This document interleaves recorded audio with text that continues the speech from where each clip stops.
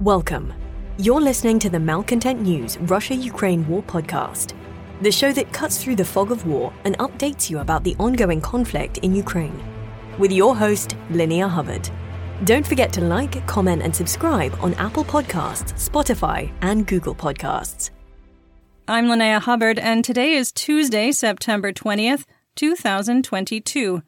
It's been 3,125 days since Russia occupied Crimea on February 27, 2014, and 209 days since the large-scale invasion of Ukraine began. Today's podcast looks at what happened yesterday in the Russia-Ukraine war. The Malcontent News Russia-Ukraine War Update is compiled by our team from around the world. Today's report includes information from direct contacts in Ukraine and their proxies, Russian Ministry of Defense reports, the General Staff of the Armed Forces of Ukraine reports, Operational Command South of Ukraine, open source intelligence, our in-house team of analysts and geolocation experts, and pro-Ukrainian and pro-Russian mill bloggers and social media accounts with a track record of trying to be accurate. We have one mission: to report the truth, because the truth matters.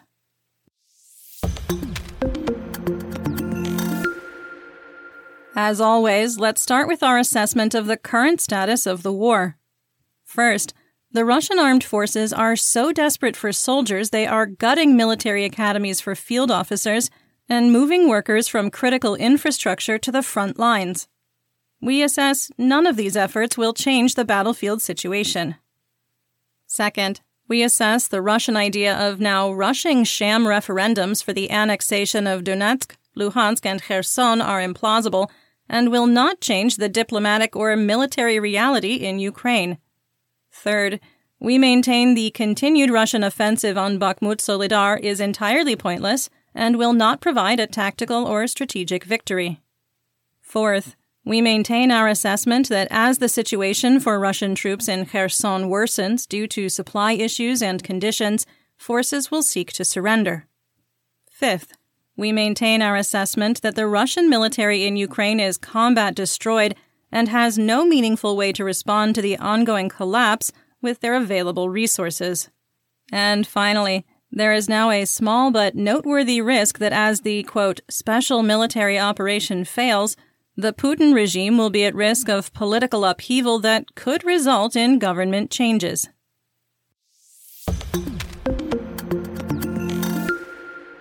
Let's get some regional updates, starting with the Kherson counteroffensive and Mykolaiv. Ukraine sent an offer to Russian forces east of the Inulets River and north of the Dnipro to surrender. Natalia Hemenyuk of the United Coordinating Press Center of Operational Command South, or OCS, said, quote, "The fire control that we maintain over the crossings and transport arteries across the Dnipro River is making them realize that they are trapped between the Ukrainian forces and the right bank of the river, namely, the unit stationed in this part of Kherson Oblast." End quote. Hemenyuk claimed that some Russian commanders had reached out to negotiate surrender terms, but she did not specify the size of the units involved. Pictures of recently liberated Potomkin emerged, showing similar destruction to neighboring Vyskopilia and plenty of Z logos painted on farm and construction equipment the Russians requisitioned during their occupation. The Russian Ministry of Defense reported their forces attacked Ukrainian positions in Bilohirka, destroying 3 vehicles and causing up to 15 casualties. OCS also reported that a platoon-sized group of Russian forces attempted to advance from Davidi Brid and were unsuccessful. The General Staff of the Armed Forces of Ukraine, or GSAFU, reported that Bezymen was shelled, indicating that the width and depth of the Inulets River bridgehead have been maintained. Pro-Russian account Rybar reported that Ukrainian reinforcements had arrived in Mirolubivka, providing confirmation that the settlement had been liberated. The Donetsk People's Republic, or DNR, 1st Army Corps, claimed that Ukrainian forces attempted to advance on Ternovy Pody, and they captured 2 Ukrainian soldiers. They claim that one of the soldiers captured is a, quote, invalid because he is missing 2 fingers on his right hand and was deployed anyway. In a graphic photo, his left hand is badly swollen and covered in blood, raising questions about the veracity of the claims. Another Russian barge, piloted by a pontoon bridge tug, was sunk by Ukrainian artillery on the Dnipro River near Nova Kakhovka. The barge was carrying weapons, equipment, and military personnel. Operational Command South, or OCS, also felt snarky today and congratulated the, quote, occupiers for joining the, quote, underwater fleet. Satellite images showed that Russian engineers were close to providing a temporary crossing at the Kakhovka Dam, but Ukraine was apparently looking at the same pictures. The dam complex was hit by rockets fired from HIMARS, with locals reporting that smoke was rising over the area close to where the bridge repairs were ongoing. The Ukrainian Air Force flew 15 ground support missions, and ground forces carried out 260 fire missions. They reported that Russian troop and equipment reserves in Kherson, Berislav, and Kakhovka were targeted. International Atomic Energy Agency, or IAEA, Director General Rafael Grossi condemned the missile strike on the southern Ukraine nuclear power plant, saying, quote, "Today's explosion near the South Ukraine nuclear power plant all too clearly demonstrates the potential dangers also at other nuclear facilities in the country. Any military action that threatens nuclear safety and security is unacceptable and must stop immediately." End quote. The strike did not cause any reactors to go into automated shutdown, and the main connection to the Ukrainian power grid was not severed. Our assessment of the Kherson counteroffensive and Mykolaiv is unchanged from September 11th.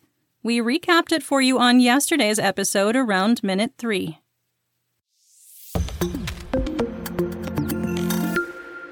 Let's move on to Dnipropetrovsk and northern Zaporizhzhia. Energoatom reported to the IAEA that one of the power lines supplying the Zaporizhzhia nuclear power plant was disconnected. The cause was unknown, but did not appear to be related to shelling or an attack. Valentin Reznichenko, Dnipropetrovsk Oblast administrative and military governor, reported that Nikopol, Marhanets, and Chervono-Hryurivka were attacked by Grad rockets fired by Multiple Launch Rocket Systems, or MLRS. The region suffered its worst attack in over a month, with over 100 rockets and artillery shells blasting the area. There was significant damage, but no fatalities were reported.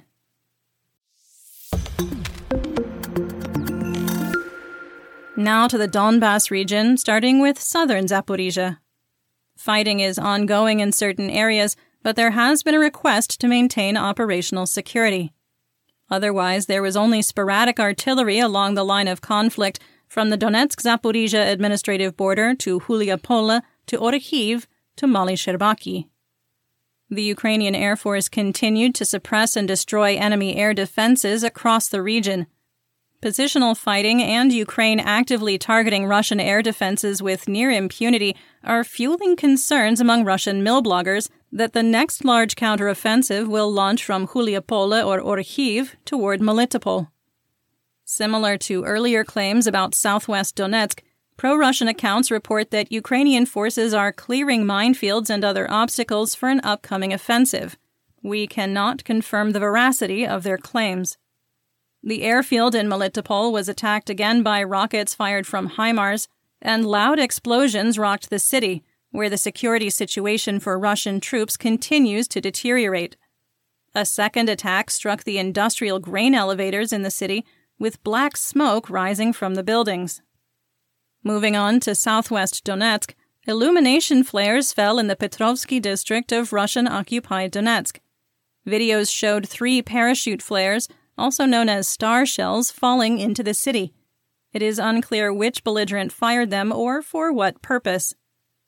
Artillery fire remained sporadic, with heavy fire concentrated on Avdiivka. Pro-Russian account Rybar claimed that Ukrainian forces attempted offensives in Marinka and Pisky, while the DNR militia did not report any ground fighting along the entire front. On the same day, the report shifted from offensives to, quote, positional fighting. Some quick assessment here. The DNR loves showing videos of Ukrainian soldiers being killed. The grislier, the better.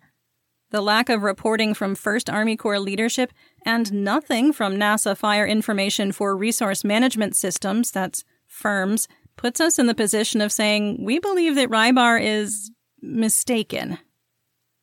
The only reported Russian offensive by GSA-FU was on Novomikhailivka, which was unsuccessful. Army Inform, which is the official Twitter channel for the Ukrainian Armed Forces, wrote, quote, "Dear Mariupol and its residents, the armed forces of Ukraine will return very soon. Your glory as a city made of steel has already been written into the history books." End quote. Now, this isn't as strongly worded as the pre-counteroffensive telegram messages in Kherson and Kharkiv that said to prepare food, water, and essential items, but it caught our attention. Russian mill bloggers continue to wring their hands about a potential Ukrainian offensive launched from Vuhledar, 75 kilometers away from the beaches of the Azov Sea. Pro-Russian accounts have shifted their messaging around the alleged Ukrainian troop buildup near Vuhledar, now stating they have been moved to the area to defend from a pending DNR offensive. Okay, you know what? Sidebar here. Let's discuss this. A week of reviewing war crime photos and videos has made the team just a little salty. What offensive? The 1st Army Corps is combat destroyed. The recently formed 3rd Army Corps, which was combat destroyed before it arrived in Ukraine at 30% power, was all but destroyed in its first combat deployment. The DNR has deployed the Goon Squad to every corner of the oblast to find anyone with a penis, a pulse, and 2 functioning brain cells to put in a uniform. Russia has 25,000 to 30,000 troops trapped in Kherson. They lost more than an army's worth of combat strength in Kharkiv less than a week ago, and the Wagner Group is pounding its head against the wall in Bakhmut for no reason beyond that it's profitable for management. It has been 58 days since the DNR launched its offensive to capture Pisky, and saying it is fully under Russian control at this point is almost an act of pity. Last week, Rybar claimed that Ukraine was digging up their minefields. Did they put them back? There isn't going to be a large-scale offensive in Vuhledar led by the DNR. I'm sorry, it's not happening. WTF, guys. Okay, sorry. Just really salty, okay? In Bakhmut, we finally have something different to talk about. There weren't any significant attempts to advance on Soledar, Bakhmut, or Bakhmutska today. Russian forces continued their bombardment and airstrikes on the eastern outskirts of Bakhmut. Pavlo Kirilenko, Donetsk Oblast administrative and military governor, reported that 2 people might be trapped in the rubble of an apartment building that was hit by a bomb during an overnight strike. Private Military Company, or PMC Wagner Group, continued their attempts to advance into Vesela Dolina, Odradivka, and Mykolaiv Kadruha without success, and added an attempt to advance on Kurdyomivka. Wagner has secured an electrical substation on the eastern edge of Mykolaiv Kadruha, with a video showing them within the transformer farm. There has been fighting to capture the area for 2 months. One of our favorite things is when Russian forces out their previous lies when they release what they think is a flex video. Thanks to the DNR militia, we have absolute proof that the Kadyrovites with the 141st Akhmat have not had success in Mayorsk. It gets better, or worse depending on which lens you're looking through. They've been pushed back from the train station. A video published today showed artillery shelling of the homes south of the railroad yards, indicating that Chechen troops can't possibly be north of that position. GSA-FU reported that there was an attack on Mayorsk and it was unsuccessful. Yep, we know. We saw the video. In northeast Donetsk and Luhansk, Wargonzo withdrew their reporters from Liman and claimed that Ukraine was attacking from the west and the northwest, with Russian forces suffering losses. Some assessment here. We're becoming increasingly convinced that Ukrainian forces have no desire or plan to attack Liman head-on. It is more likely they'll continue with their encirclement strategy. The withdrawal of Wargonzo indicates that its leader, Semyon Pegov, no longer believes that victory is possible in the city. We have our doubts, though, that anything more than interdiction and positional fighting to hold Russian troops in Liman is happening. Ukrainian forces reportedly made incremental progress toward Korovy Yar and moved closer to Dobresheve, putting additional pressure on the ground lines of communication, called G-locks, those are supply lines, into Liman. Fighting for control of Ruptsi continued. In recently liberated Ozern, Russian forces carpet-bombed the village with thermite. Often mistaken for white phosphorus, thermite is incendiary and burns as high as 2,000 degrees Celsius. Serhiy Haidai, Luhansk Oblast administrative and military governor, reported that a base for Russian troops and equipment in Novoyidar was attacked, likely with rockets fired by HIMARS. Haidai claims that up to 50 military vehicles were destroyed in the attack. The town is a key transit hub between Severodonetsk and Starobisk. Satellite images show several buildings were destroyed in a recent attack. He also claimed that the weekend rocket attack on Svatov, which killed between 180 to 200 Russian soldiers, left the unit combat destroyed with a 70% casualty rate. On September 16th, the Russian 208th Separate Cossack Motorized Rifle Infantry Regiment and the 4th Brigade, both of the 2nd Army Corps of the Luhansk People's Republic, or LNR, got into a running battle between themselves in an almost day-long friendly fire incident. Fighting stretched across Novodruzhevsk, Shipailivka, and Zolotorivka, all suburbs of Lysychansk.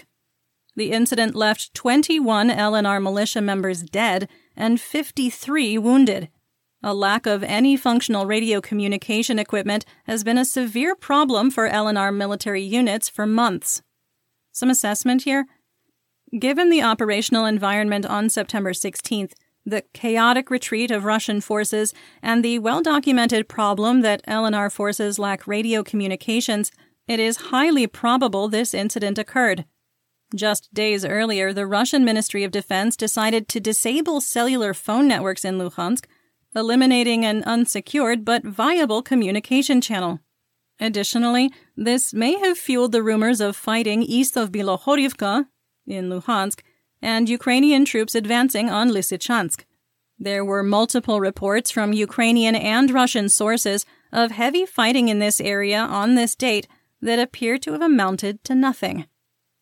You're listening to the Malcontent News Russia-Ukraine War Podcast.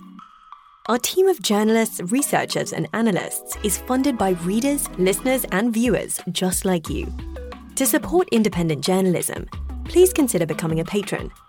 You can find us on patreon.com/Malcontent News. Let's move on to the Kharkiv region. After denying that Ukrainian forces successfully crossed the Oskil River at Dovorichna, Khrianikivka, Dovorichne, pro-Russian sources now claim that a pontoon bridge used by Ukraine to cross the Oskil was destroyed. Pro-Russian unaffiliated journalist Valentina Nekhinov has left Liman and moved to the eastern outskirts of Kupiansk. Nekhinov claims that Russian forces have reoccupied the city's eastern half, but provided no evidence and reported from outside the city. He also reported that Ukraine has complete fire control over the eastern half of Kupiansk, and that any Russian vehicles attempting to enter the city are attacked by drone-directed artillery and mortar fire. Russian forces have recaptured Pidliman and moved back into Borova. It was reported that Russian troops were occupying homes, stealing the cars and trucks of the residents, and digging trenches and other defenses in Borova and along the east bank of the Oskil. Some assessment here. Building a defensive line at Borova was a logical move by Russian military leaders. It delays Ukraine from capturing the P-79 highway G-lock and provides the first line of defense for the critical Russian transit and supply hub of Svatov in Luhansk. Russian forces blew up part of the dam in Oskil, with water flow increasing on the Oskil River and eventually into the Siversky Donets. The increase in water level took out the shallow water crossing Russian forces established in August that Ukraine captured. Ukraine has already established a crossing in Bohorodichne, providing an alternative G-lock into the region east of the Oskil River that Russia still controls. Pro-Russian account Rybar reported that 7 T-72 variant tanks captured by Ukraine during the Kharkiv counteroffensive have already been deployed with the 14th Separate Mechanized Brigade. In the Kyiv region, okay, real talk, we didn't know exactly where to put this story, But there's been so much awful with war crimes coverage, we figured our readers and listeners could use a little bit of a laugh. About 100 kilometers south of Kyiv in Volodarka, Ukraine may have deployed a secret weapon. Camels. Puzzled drivers stopped and took photos and videos of a herd of camels grazing on the side of the road. We're not sure if they escaped from a NATO biolab researching the development of winter combat camels that only spit at Russian soldiers, if the circus is coming to town, or if a camel rancher had their herd escape. They all appeared well-fed and happy to ignore the gawkers while munching on Ukrainian grass. We have so many questions, and we just hope they aren't animatronics concealing secret Iranian combat drone launchers. Okay, it's definitely not that. They are just some happy camels. Moving on to the Black Sea, Crimea, and Odessa region, the British Ministry of Defense confirmed an earlier report that the Black Sea Fleet has relocated its Kilo-class submarines from their home port of Sevastopol to Novorossiysk in southern Russia. One of the key reasons Russia invaded Crimea in 2014 was to take control of the naval base in Sevastopol. The relocation of the diesel-powered attack submarines was likely due to the security situation and Ukraine's capability to strike the Crimean coast. It is a condemnation of the state of the Black Sea Fleet and indicates a deep concern about the capabilities of Harpoon anti-ship missiles. Let's talk about developments theater-wide and outside Ukraine. Turkish President Recep Tayyip Erdogan told the United States network PBS that Russian President Vladimir Putin is ready to negotiate with Kyiv on ending the war. Erdogan asked Putin to, quote, return Crimea to its rightful owners as a critical point in negotiations. Kremlin spokesperson Dmitry Peskov likely threw cold water on the overture, telling reporters in Moscow, quote, currently such prospects are not visible, end quote. Some assessment here. Putin will happily say yes because he believes the rightful owner is the Russian Federation. With Kyiv holding the initiative across the entire front and more war crimes discovered, we can't see Ukraine negotiating anything right now. Slovenia and Germany have approved a circular trade deal to provide Ukraine with 28 M55S medium tanks. Prime Minister Robert Golob and German Chancellor Olaf Scholz agreed to provide Slovenia with 40 German-made light infantry vehicles in exchange for the tanks, which will go to Ukraine. The M55S is based on the Soviet-era T-55, but underwent extensive upgrades in the 1990s to turn it into a, quote, Franken tank. The Soviet 100mm main gun was replaced with a NATO specification 105mm howitzer. Israel further massaged the Boomer generation tank by adding ERA blocks to improve the armor, modern electronics and radios, night vision, laser ranger finders, and improved sights with motion stabilization. In tank versus tank warfare, the M55S will likely be no more effective than the Russian T-62s deployed in July, but they may have one advantage. As a 35-ton medium tank, with tracks only slightly smaller than the bread-and-butter T-72 tanks Russia and Ukraine are using now, the M55S may be more Rasputitsa-resistant. Quick sidebar, Rasputitsa is mud season, which is quickly approaching. Germany announced that 4 more PHZ 2000 155mm self-propelled howitzers, those are SPGs, would be delivered to Ukraine. Defense Minister Christine Lambrecht said that together with the howitzers supplied by the Netherlands, 22 SPGs had been transferred to Ukraine. That's almost enough to support 4 batteries. Key weapon-producing countries typically put conditions on their weapon sales, such as requiring permission if a nation wants to sell or transfer equipment to a different nation. This isn't an uncommon practice, but one nation, Israel, has been particularly inflexible. The Israeli government has blocked the sale of reconnaissance drones, despite Iran selling combat drones to Russia. They've also blocked the sale of the Iron Dome anti-rocket defense system. Outside of Israel, Italy, Poland, and Germany attempted to transfer Spike MR-LR anti-tank missiles to Ukraine, with Tel Aviv blocking all 3 nations. The United States attempted to intercede on Germany's behalf, and Israel vetoed the transfer in May 2022. The IT Army of Ukraine hacked the website of PMC Wagner Group. In its place, they put a pop-up message and graphic photos of dead Wagner mercenaries from across Ukraine. The website had been partially restored at the time of recording. If you start hearing rumors that the United States has provided Ukraine with ATACMS missiles with a range of 310 kilometers, you can blame the pro-Russian account Rybar for spreading the rumor to their 900,000 followers. Let's shift to Russian mobilization and military status. The Russian State Duma has taken up a measure to consider the measures of military, quote, mobilization and, quote, martial law. Adopting the resolution does not compel President Vladimir Putin to act. The vote may have been taken up to appease the growing chorus of voices dissatisfied with the direction of the, quote, special military operation and attempt to compel Kyiv to come to the negotiating table. In Russian-occupied Yankiv, military deferments given to 500 steelworkers at the Iron and Steelworks plant were cancelled. According to local officials, the workers have already been forcibly mobilized. The Russian Ministry of Defense continues to destroy its own military from within. 4 new motor infantry battalions are being formed in the eastern district of Russia to bolster the 36th Separate Motor Rifle Brigade and the 29th Combined Arms Army. The battalion's officers are military instructors from the Far Eastern Higher Combined Arms Command School. Some assessment here. Russia has been gutting its military academies for officers to command within Ukraine. The loss of experienced military instructors will take a generation to replace. Worse, the hastily formed battalions are undertrained, which will likely cause friction among their officers. Occupation authorities in Mariupol have increased the number of street patrols and checkpoints, seeking men who fled from the pre-February 24th borders of the Donetsk People's Republic to avoid forced conscription. Resistance channels report that conscription-aged men are moving into the areas occupied after February 23rd to avoid DNR, quote, recruitment units. However, the DNR's promise not to forcibly mobilize citizens who live in regions captured by Russia after February 23rd is likely at an end.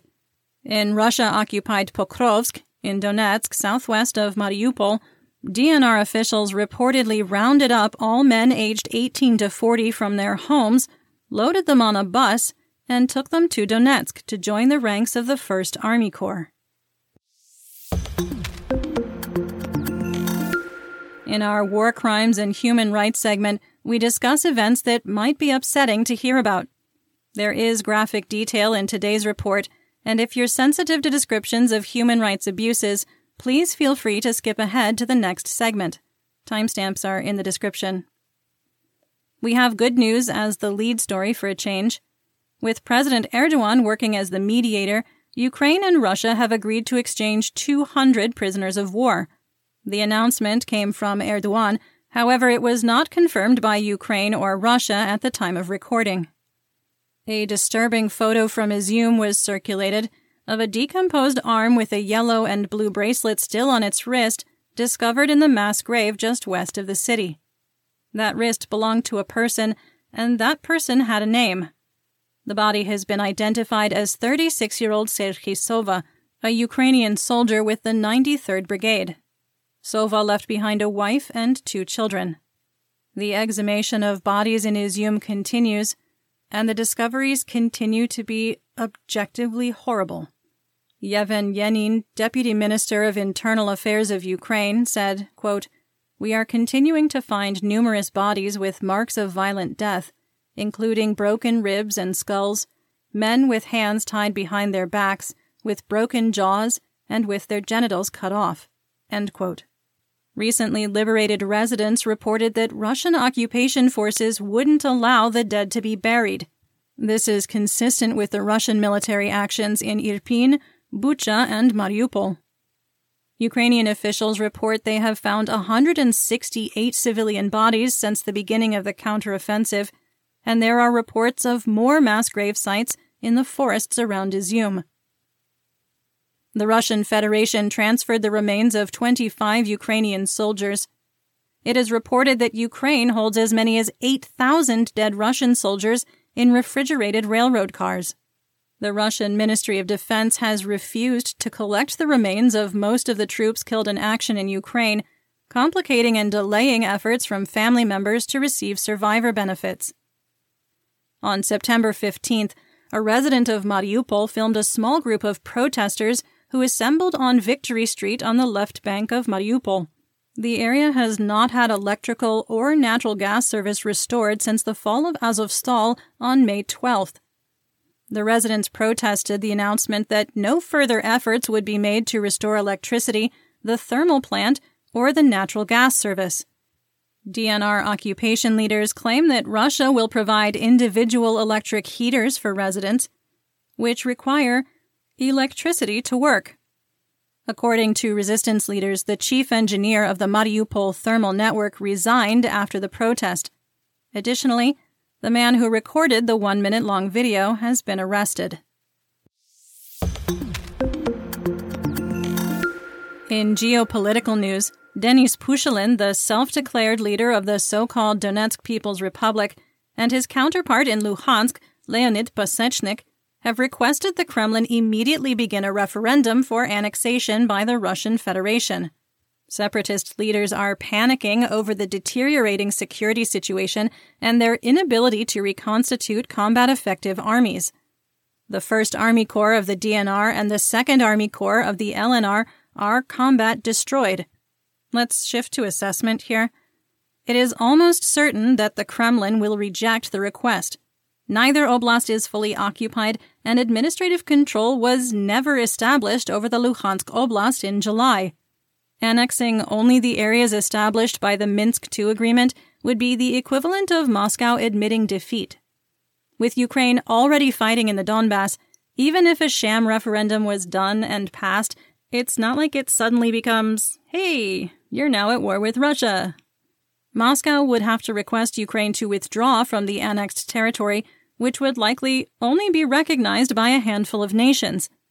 Kyiv will never recognize the referendum and declaration, leaving Russia with no viable options to enforce annexation. Further, if Moscow were unconcerned with the security situation and the success of the, quote, special military operation, they would have moved forward with the sham vote on September 11th as planned. Russia announced that, yes, we will be moving forward with the vote.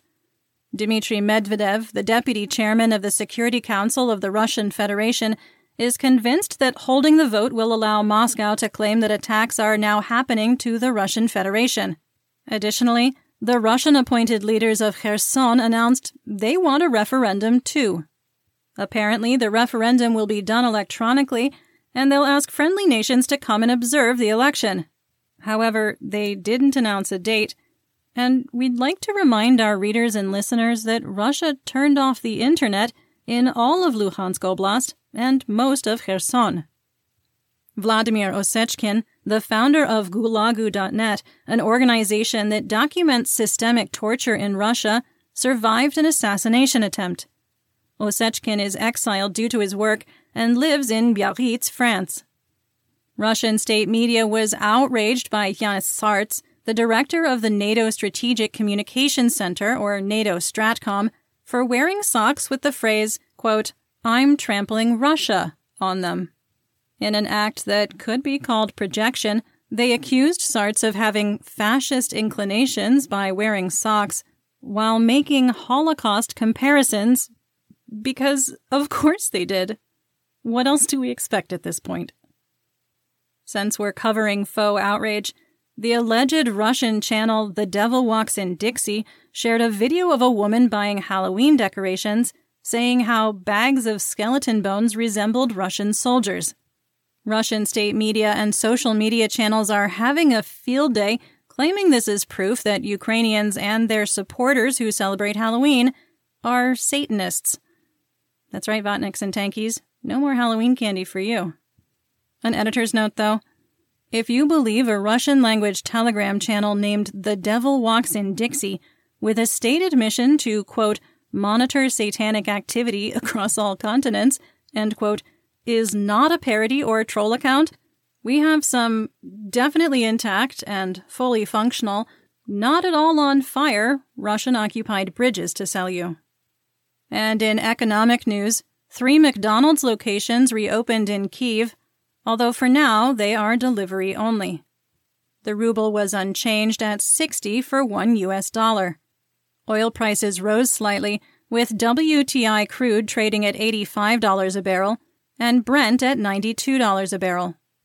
RBOB wholesale gasoline on the spot market opened at $2.49 a gallon, or 66 cents a liter. Chicago SRW wheat futures dropped to $8.35 a bushel for December 2022 delivery. And that's what we know. Join me again tomorrow for more updates. Until then, stay safe, everyone. You've been listening to the Malcontent News Russia-Ukraine War podcast. To help keep us independent, please consider providing financial support by becoming a patron. Want on-demand news in your hand? Download the Google News app and make Malcontent News one of your favorites to receive breaking news updates. Thank you for listening.